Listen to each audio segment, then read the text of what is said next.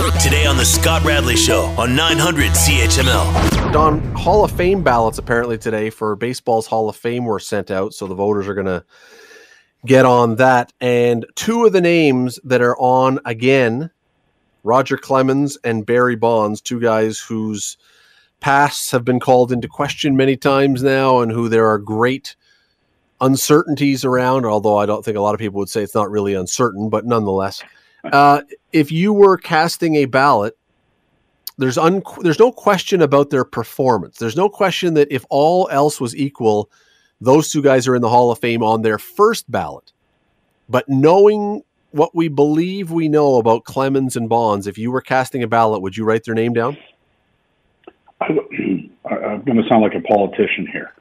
I would need to know, Scott, more about some of the other guys that are in there. I mean, it's clear that the steroid, issue and the allegations are there. But if I was absolutely convinced that everybody else that's in the Hall of Fame was pure as the driven snow, then I probably wouldn't. But I haven't done enough research and don't know enough that that's actually the case, because they don't seem to be prying anybody out of there that had come up after the fact that, they were on steroids. So if on a absolute purity basis, if everybody else is as pure as the driven snow, then no, they cheated, perhaps to gain some of their success, and in some of the cases longer in their career, and they had careers that may well have got them into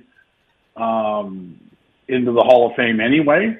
And so, but if everything's equal, then no, they probably had a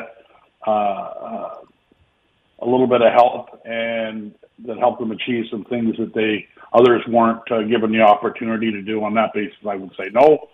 But if it was widely known, which is why I don't have enough research, that, you sit down and have a cup of tea with a couple of guys that have been around forever, like old Jim Hunt, who used to write for the Toronto Sun, who's gone now, and say, well, there was always rumor so-and-so was on them, and this guy and that guy. If that's the case, send them in.